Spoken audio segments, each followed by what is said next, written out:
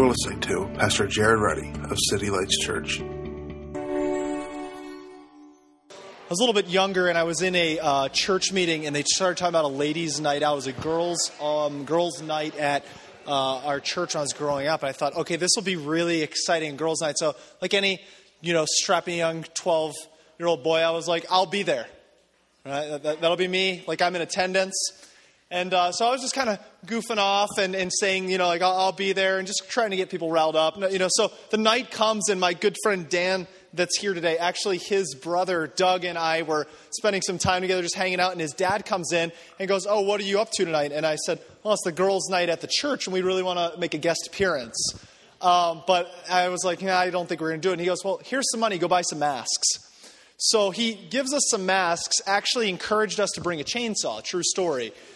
We didn't, though, so don't worry. It ends better than that. But he gives us some money to buy some masks. So Doug and I head over to the church. We stop by our local convenience store, pick up a Darth Vader mask and a clown mask, and we figure, this is going to be a great, grand entrance. So we begin to go through all of the different entrances, trying to figure out. It was a church with like 1,000 doors, so we're like pulling on every door, trying to find our way, and we can't find any door that opens. Finally, in God's sovereign grace, I find a door that opens. I just pop it open, and I look into this window, and I notice that all the girls are watching a movie. So I'm thinking, like, right there, it was like the presence of God just overwhelmed me. I was like, this could not have been, like, more divinely ordained than that I could run through during a movie, screaming, beating my chest, and just roll out like nothing happened. I did my thing. I'm done. So time comes, I look at Doug, I'm like, "Doug, you ready?" He's like, "Yeah, let's do this." So for whatever reason, I don't know about you, when I'm excited and nervous, I jump. I don't know why. Like, into these things, I don't even know what that means. So I'm getting really excited. I start jumping, I'm peering through the window, and I open up the door, and I bolt through as fast as I humanly possibly can, which wasn't that fast, but I ran as fast as I could, screaming at the top of my lungs. I mean, like, as loud as and I run around the corner, I slip, I smash my head on the ground, I get up, and again, I'm bouncing, and I'm like looking and listening, and I'm noticing that there's no one responding. And I thought, this isn't good. Now, I don't know much about running through buildings with masks on, but what I do know is that typically there should be a reaction, like a whoo, or rather I heard, ooh. I thought, that's odd. So I'm waiting, I turn around, I'm like, "Where's Doug?" Doug doesn't come. So now I'm getting nervous, and I'm jumping again, I'm bouncing again. So I look, and there's another door, so I bolt out the door, and I run around the corner, and I'm like, okay, Doug's my ride, because he's a couple of years older than me, so he's my ride. I'm stuck at the church, just ran through with a mask. Everyone knows it's me. I mean, there's only so many people that do that. So I come around the corner, and there is my dad's secretary, just red in the face, beat red right there. And she's like, "Jared, that wasn't smart." Now, I was thinking, okay, I already understood that wasn't smart. That's why I did that, okay? So, no, Jared, that wasn't smart. And I was like, well, they were actually having an altar call. Needless to say, that was an interesting evening. I thought they were watching a movie. They were having people come up for prayer. So if anyone runs through with a mask today, that was not planned, all right? So if they do, stop them now, all right? If you have your Bibles, open with me to the book of 2 Corinthians chapter 5. We'll have it on the screen in the seat back in front of you. If you're visiting or don't own a Bible, that's our gift to you. Go ahead and take that. We'd love to help you kind of get accustomed to what that really is about. I have a message this morning, and honestly, I really need you to pay attention and track with me. Because I feel like I'm walking on a tightrope as I'm preparing this. Everything in me doesn't want to say this just because of all the potential, misconceptions around this. And what I mean by that is just turn to the person beside you and say, "Matter matters." All right, I got 4 people to say, "Matter matters." All right, don't worry, we're not building a greenhouse today at the end of the message. All right, okay, I think it's good to recycle, but I want to teach something this morning that I think is absolutely necessary for us as a church to understand what God has called us to in this city, and I want to combat a philosophy that kind of just settles in subconsciously in Christian culture. See, growing up in and around Christian culture, or maybe if that you've just kind of come in on the tail end of this thing, or you're just kind of feeling your way out, what often is portrayed is that spirituality looks like something we can't attain, or something that's far off in the distance. So for instance, when we worship, it's almost because we worship a God who is invisible. It's almost like we feel that anything is invisible is therefore spiritual, and anything that's tangible is somehow less spiritual. This morning I want to challenge our thought on that, and I want to do it in two ways. One is what the gospel does to us, its implications towards us, and then secondly, its implications through us. So if you can read with me in 2 Corinthians chapter 5, Paul the Apostle writes this. We went through this last week. I want to go at a different angle though. Therefore, if anyone is in Christ, he's a new creation. The old is passed away. Behold, the new has come. Now, let me give you the context for this. The book of Corinthians, when Paul wrote this, he was not writing to Southern Baptist believers in South Carolina with the three-button 3-suit thing, whatever that looks like. I tie myself in knots when I try to put those on. I still can't tie a tie. I actually had my wife learn how. That's a true confession. I'm like, hon, every time I do this, I end up choking myself. Can you try? So she did it. Semi-embarrassing. Let's move on. When Paul the Apostle wrote this book, this letter, he was not writing to perfect believers. He wasn't writing to perfect Christians. And we have to understand, see, the majority of the New Testament is Paul's instruction. 2/3 of the New Testament is Paul's instruction to broken, crazy people. Now, whether you like this or whatever, I'm not a big fan of it. You flip on Jerry Springer, Maury, Judge Judy. I'm not sure how she's still relevant, but she's, you know what I mean. But whoever you turn on the TV, this is who's Paul writing to. I don't know how to say that. I mean, you turn on Judge Judy, and have you ever seen that show? I mean, they're fighting over a broken bicycle. He broke my bicycle, and we broke up, and he broke my bicycle. Really? You're going to get on TV. I'm suing him for $250 for a broken bicycle. Dude, I want to give you a bicycle for free just to get off that show. Like, the common sense here just doesn't click. Have you ever met anybody like that? Who lives beside somebody like that? Whose neighbor's with them? I'm kidding. Okay. I mean, seriously. You know what I'm talking about. When there's just that disconnect with people where it's like, it doesn't make sense. See, Paul the Apostle's writing to a church full of dysfunction. We have to understand that because the gospel shines brightest in darkness, shines best in dysfunction. It's not scared of it. We've created a Christian bubble or culture that's so insulated that it's like you're either in or you're out, where the gospel meets everyone at a level basis. So when Paul says anyone's a new creation in Christ, therefore if you're in Christ, you're new.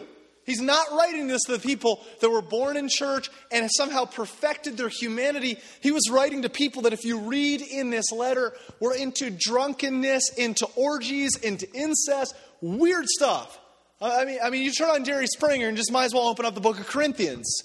And if that offends you, I apologize. Read your Bible. All right. I'm just saying. I'm taking it up with him. Paul the Apostle. He's dead now. I don't channel him. You got your own issues if you're trying that.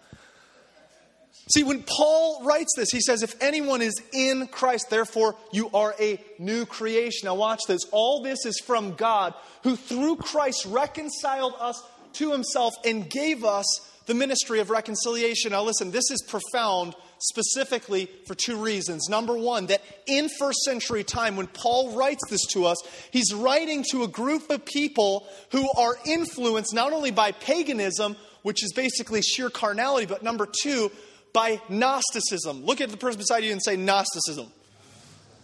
Say Gnostic. I always wonder why I had a G there, but I don't know. I'm working through that on my own. Hooked on phonics didn't work, all right? I'm just saying. I don't know. G and N. How do I get Gnostic out of G and N? All right.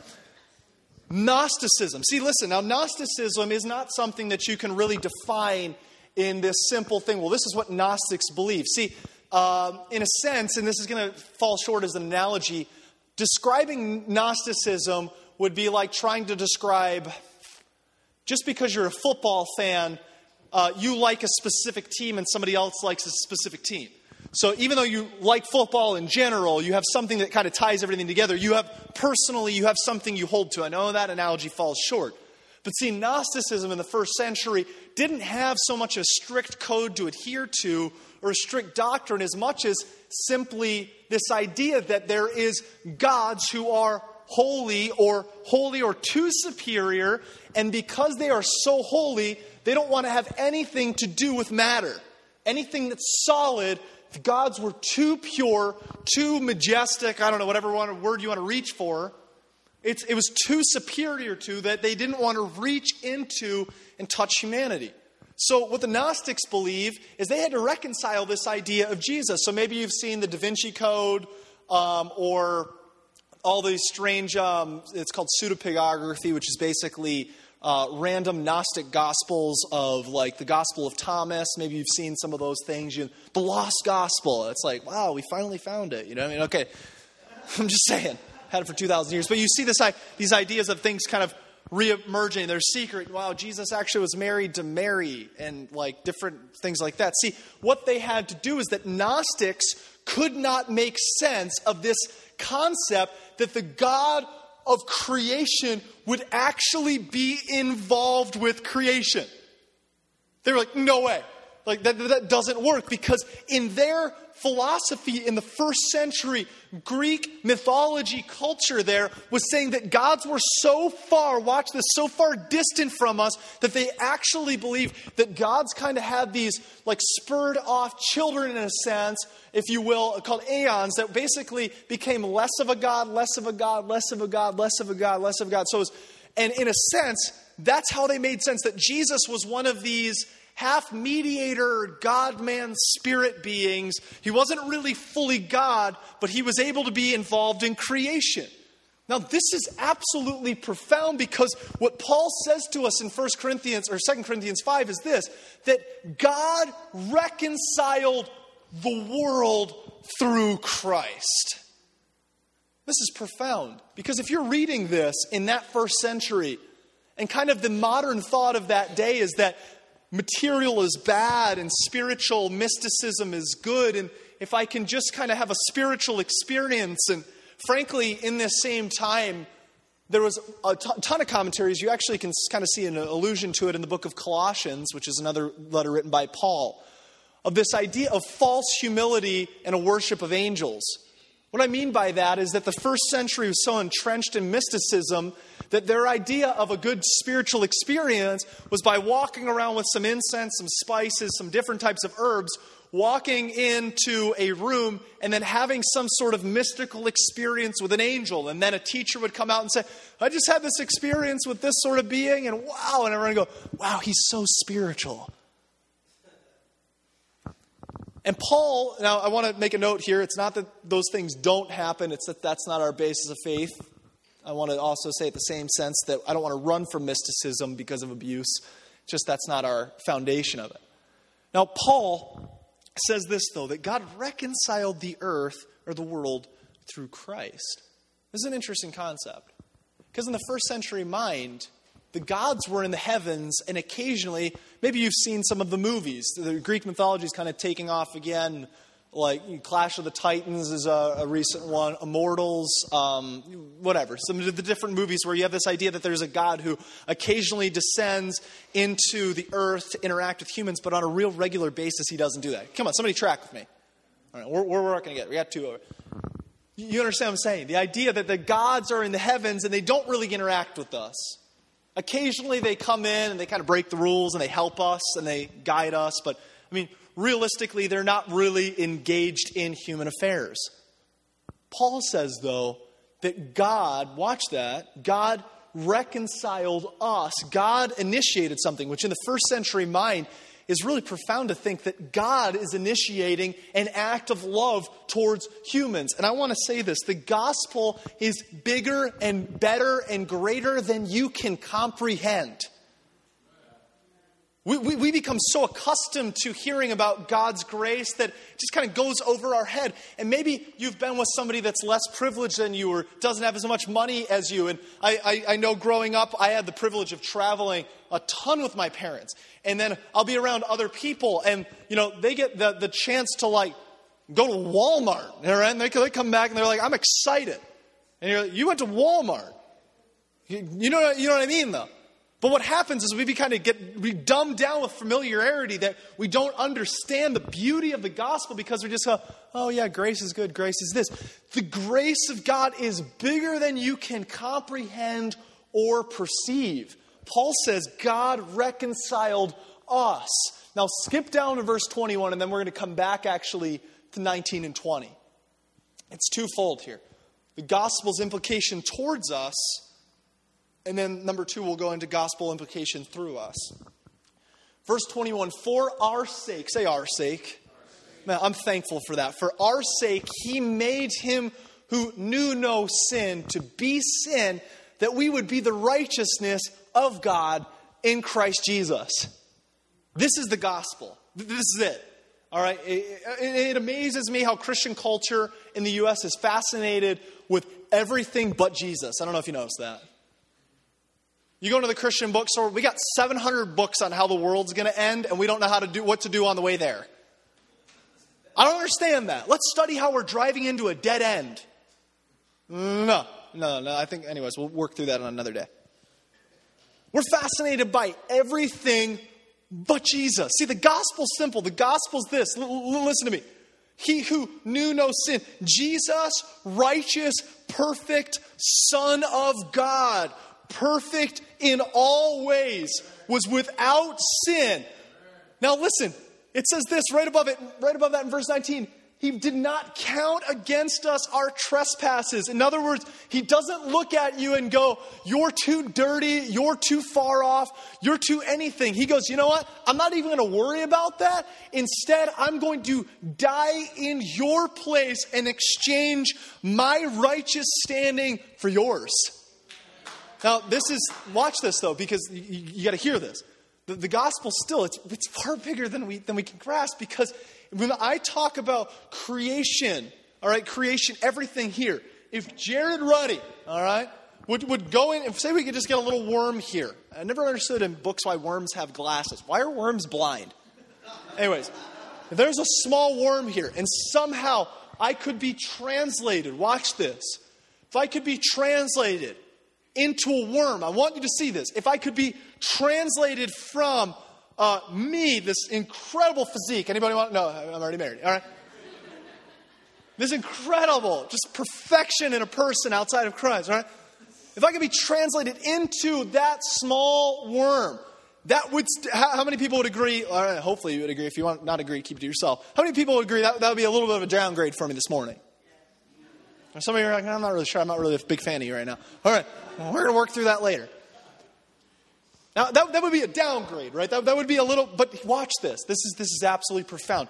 Even in that translation of myself as a human going down to a worm, all of the incredible intricacies of my body, of my human senses, of everything that I have to me, even taking that and going down to the size of a worm that has far less capabilities, even that would still be within the created order. I'd be going creature to creature. Now, the beauty of the gospel is this, that God himself didn't come creature to creature. He came creator to creation. Wow. There's no, like, we can't even fathom the distance, because if I would be translated into a worm in some strange science thing, that would still be, I feel like I got the raw end of the deal there. I would still be in the created order. But the gospel's this: God, the creator of all things, heaven and earth, transformed, incarnated. God took upon himself the form of a human, it says. He took it on. Not that he took on this mask of a human. He became human. Now, that is so profound, because in the first century, I don't even know if I can understand it because I don't live there, but I can only read about it and hopefully make sense of it. That's like saying, in a sense to them, that was blasphemous, because matter was evil. So that turns into, and honestly, it turns into this strange form of asceticism, which means punishing your body, and still some religions do that today. That if I can somehow punish myself, if I can somehow withhold things from myself, then God will be pleased. See, the gospel implication to us is this, that God reconciled us outside of your works. There is nothing in us that can please God outside of Christ. There's nothing. I don't care if you have a good day, a bad day, or somewhere in the middle. Your best day falls miserably short. I love that. Like, little kids have no perception of things. You ever notice that? I mean, they're on stage and they think they can jump to that pew. All right, they're like, I'm going for it. And they just fall right down. See, somehow we got this perception in us that's like, I can please God. He's over there and oh, watch what I got in me. I got this today. I'm really going to perfect my humanity. But the truth is, we really can't please God. All we know how to do is curb our natural behaviors until we can somehow become perfected people. But the truth is, on a heart level, we fall miserably short. And you know it, and I know it. We all know it. But the gospel's this. He who knew no sin became sin that you can become the righteousness of God in Christ Jesus. I want you to understand that the gospel is bigger than you can believe. The gospel is broader than you can comprehend. This thing is so good. It's too good to be true. It's one of those things that if you really grasp even just the onset of it, you go, man, this really shouldn't work. This really shouldn't work. Let me just pound one other thing, and then we're going to move into the second half of this, or we'll call it the last third to make you feel a little bit better, like it's moving along, all right? See, we have a concept, and I know I've said this before, but it's interesting because we default to it. We rank people. We have a ladder system for people. We rank them. What I mean by that is if I ask you if you're a good person, first thing you do is find a bad person. Maybe your neighbor, all right? Not the person sitting beside you. Or maybe it is person, but I don't know. When I ask you, are you a good person, the first thing you default to is, well, I'm better than so-and-so. Am I a bad person? No. Because we measure accordingly to the people that we can put in their place, because that's really how society works. Are you wealthy? Well, I have more money than so-and-so. I have less money than so-and-so. So depending on our social standing or the people that we're around, we rank ourselves, right? It makes sense. The gospel's this, though, that God forgives us and saves us not because you're better or worse than somebody, not because you've learned how to perfect your humanity in some impressive way towards God. The gospel is that we all fall short of pleasing Him. But this is the good news. I don't know if you saw our news station. Did anyone see this on the news that they followed us? Of course, they got 2 clips. And one I have to say in private because I'm being recorded. And then number 2 is that, of course, they get me in half of my quote. And I was like, oh, come on. The beauty of the gospel is this, though. That God redeems us in spite of our works, good or bad. We're redeemed. The new creation, anyone that's in Christ is a new creation. This is not a second try. The gospel is not starting over. The gospel is a new creation into a new, redeemed, renewed humanity. And this deals with something far beyond behaviors. This goes into the heart. Now, what I mean by that is this. See, the goal of Christianity, the goal of the gospel is not for you just to stop sinning. It's not the goal is to stop certain behaviors and start others. The truth is Dr. Phil would be a far better pastor than most pastors if that was the goal. See, my goal every Sunday, listen, is not to get you to stop certain things and start other things. If I do that, I waste my time. My goal is to get you to understand how big and how great the gospel is, that you are unworthy of it, Christ is worthy of it, and in that mindset, we give Him our lives, and He changes behaviors. I don't have to change my behavior to be accepted. He accepts me, therefore all I want to do is please Him. See, the gospel is not stop this behavior, start this behavior. The gospel is, hey, I'm going to save you in spite of all your behaviors because even your good ones can't please me. So what am I going to do? I'm going to send my perfect, spotless, sinless Son on your behalf. And I'm going to look at you and say, I'm pleased in you, not because of anything you've done. I'm pleased in you because of what Christ has done. Wow, I wish someone would just relax for a minute and just go, man, this life's actually okay. I mean, seriously, it drives me nuts. I feel like we turn spirituality, like the more depressed you look, the more spiritual you look.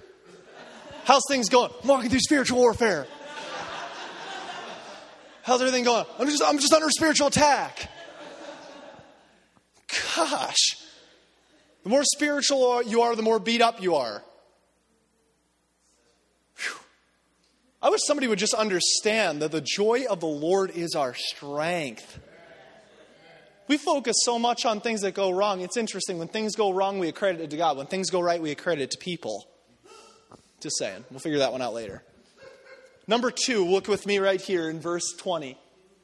See, the implication of the gospel to us is that Christ redeems us outside of our works. But listen, it doesn't end there. See, what happens is that we kind of just get to this thing where, oh yeah, I'm saved, I'm forgiven, I feel good about it. Now that I'm doing that, I'll just kind of live my life. But see, the gospel doesn't let us do that. The gospel doesn't just save us to sit still. The gospel sends us then on mission.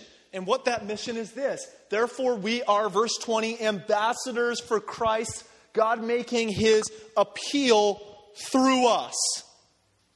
God's making his appeal through us, and we're saying, be reconciled to God. Now I'm wrapping this up, but I want you to see this. Essentially, what our job as believers is to do is not convince people. We're not to go into the world and try to convince people, because listen, if you can try to convince somebody, then somebody that can intellectually convince them that's a little bit smarter than you, and listen, this is true, and if you're struggling in your mind going, is the Bible true? I would love to point you in some really great books that can just help kind of work through those things. But our goal is not to go into the world and convince people to look like us. All right? I know you love your big sign that you stand out on the street corner and say, like, turn or burn. That's not your job. Just letting you know. All right, we'll move on.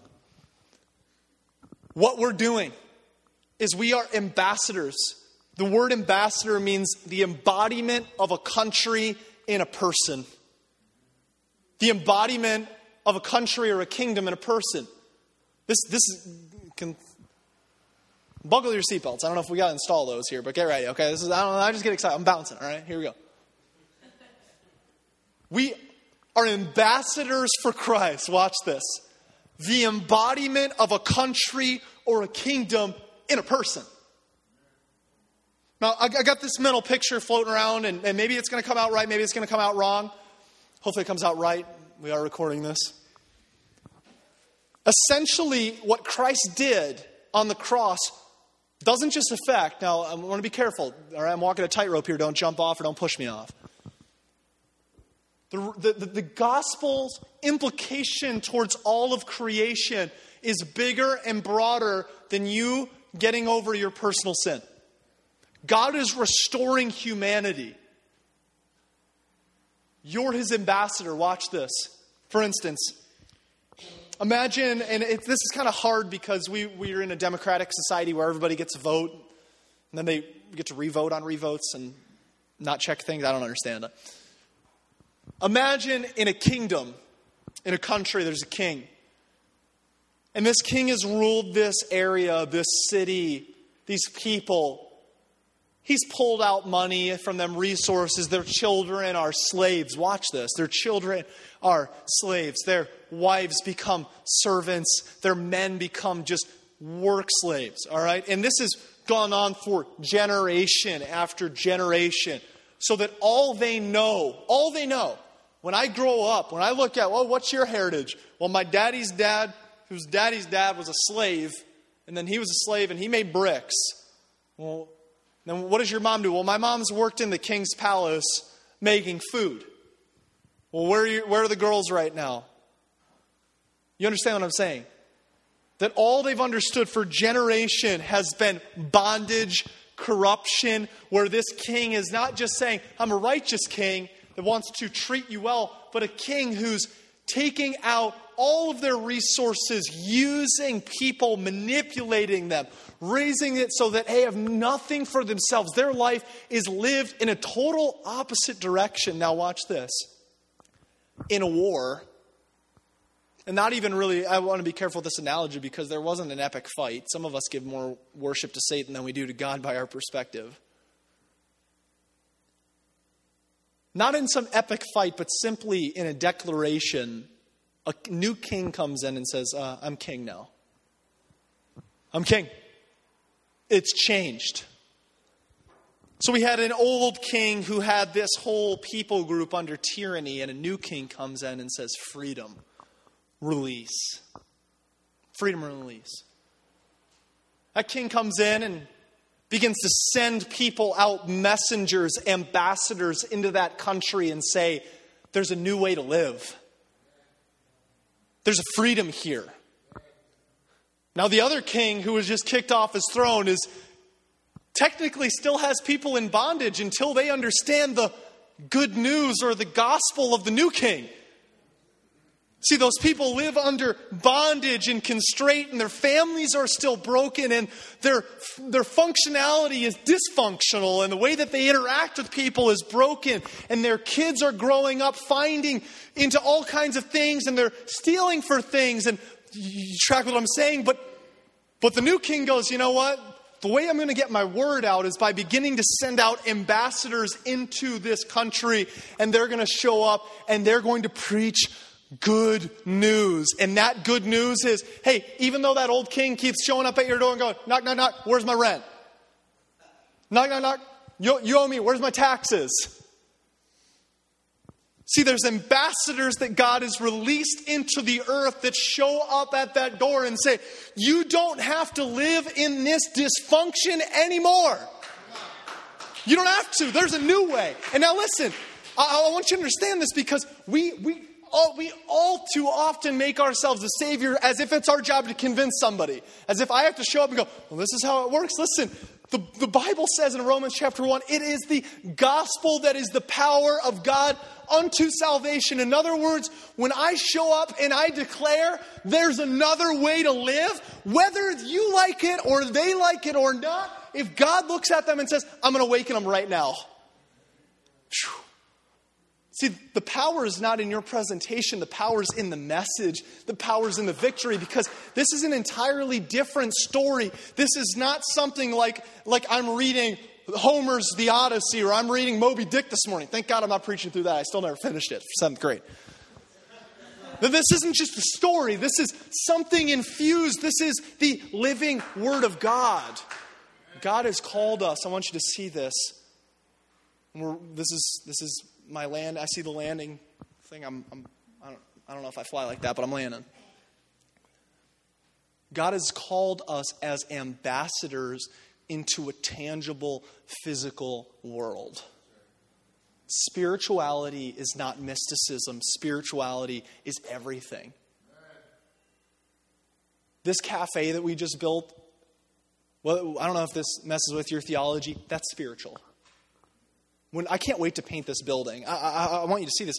We're going to close on this building in a couple weeks. I cannot wait to paint it because I believe when we paint it, something spiritually happens. I'm not talking about something mystical. You go, oh, wow, I just felt the presence of the Lord come over me because you painted it brown or whatever. I mean, if you do, cool. It's between you and yourself. Keep it to yourself.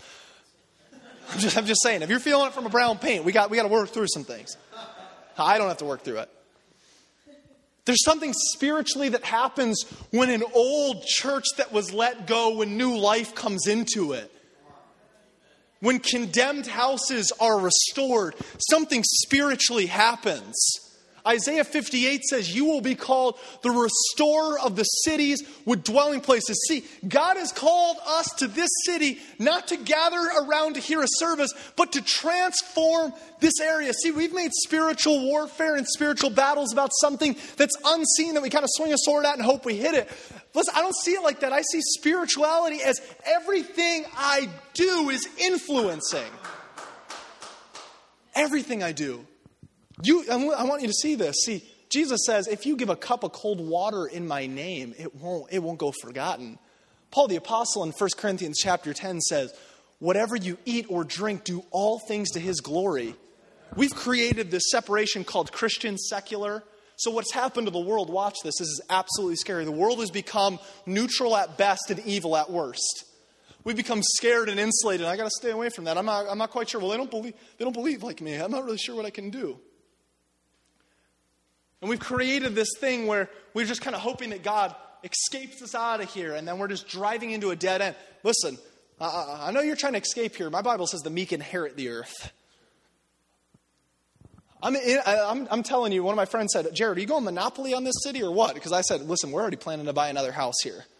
I can't wait to buy. I already got a house I'm praying for here that God will let us buy, turn it into a coffee shop to connect to the community, because I'm interested in something bigger than just showing up at a church service, putting in my time, clocking out and leaving. I believe that God is transforming a city.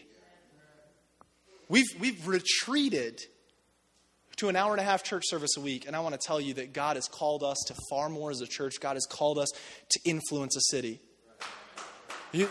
When you look at the city and you think, wow, it's dysfunctional. I don't know if anybody else thinks that. I do.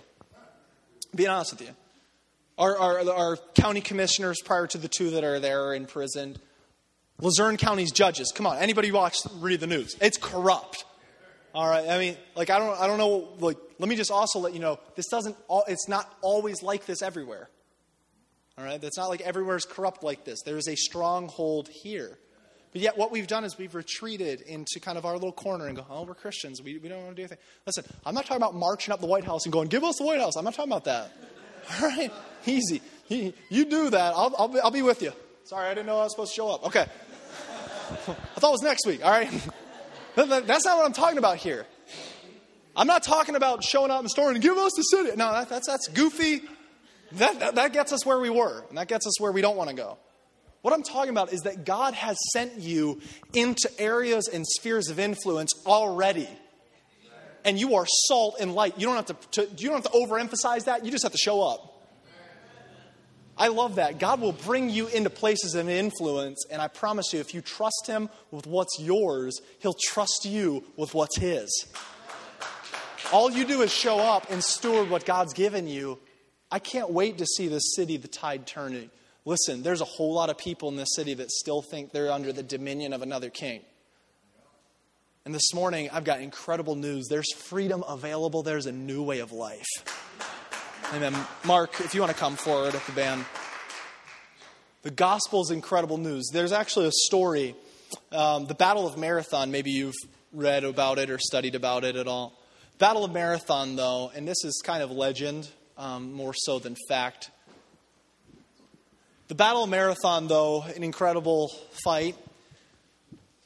And there was a soldier, which I'm not even going to try to pronounce his name. It starts with a P and an H, and it ends with an S. I'm not even going to try. Somewhere between Philadelphia and Philippians. I don't know what the word name is, but it's somewhere between the two.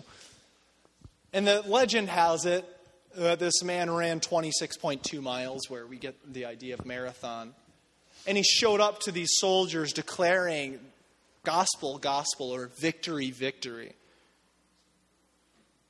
It was, the idea of the word gospel, the scripture's written in a couple different languages. The New Testament primarily Greek, though. And it's amazing if you actually just look at what he uses words intentionally. The word gospel wasn't a Christian word. It was a word very familiar in that first century time, meaning victory, good news, the good news of a victory. And this is the same idea in the book of Romans when Paul would write and say, how beautiful, watch this, are the feet of people who bring the good news. What does he mean by that? We're soldiers. We show up and someone goes, you got some good news. I love that. When I go places, I just want my, not my presence, I want God's presence just to come up and bring peace. When I show up in a room, I'm whether you believe this or not, I do because I've seen it. And I can't wait to see this thing start to just spread like wildfire here. Because our goal as a church is not to get a crowd, it's to get a church.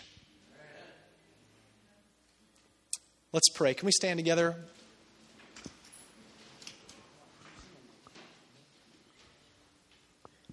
I want to thank you so much for coming to City Lights this morning. And I want to pray. And I want to pray over you. And also, we don't really often do this or like this. But listen, if you're here, I'm not going to I'm not going to have everybody close their eyes, bow their head, and do that. All I'm simply saying is this, that if you're living in a life that's less than what God has for you, I've got really good news. Listen, you don't have to be bound by alcoholism. You don't have to be bound by relational dysfunction. You don't have to be bound by anger. You don't have to. I mean, it's amazing to me that the biggest section in bookstores is self-help. You're the person that got yourself there. Why do you think you're going to get yourself out? There's this philosophy that if I can just clean myself up, if I can work myself up, and once I can get my life together, then I'll come to Christ. That doesn't work. See, the gospel doesn't let you do that, because if you do that, you're your own savior. The harder you fight, the farther he steps back. You know what? This is a great day. This is a phenomenal day.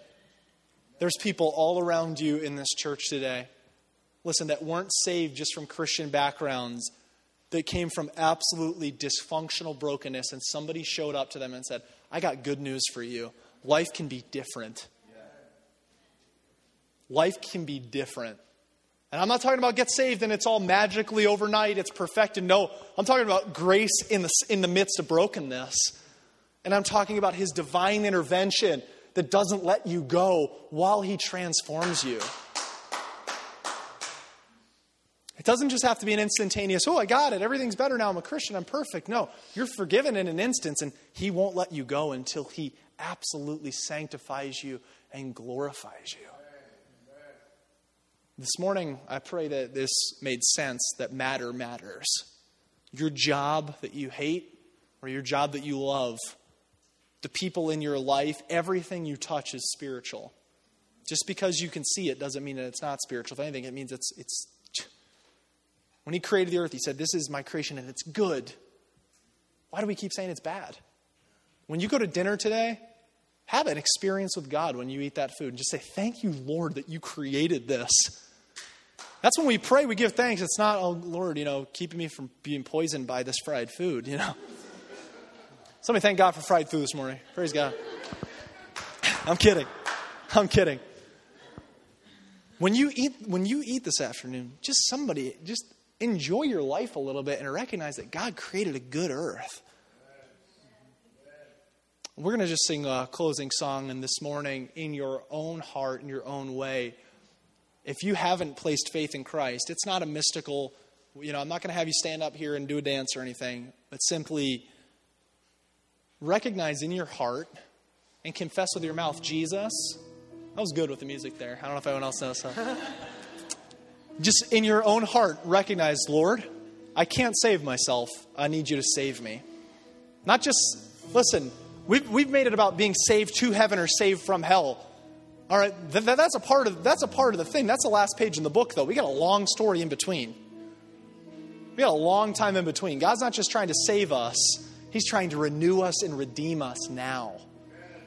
Let's pray. Lord, we thank you so much for what you're doing in this church. Thank you that this is good news, that the gospel is good news. And Lord, I pray for those that are here this morning, I thank you that the gospel is the power of God unto salvation.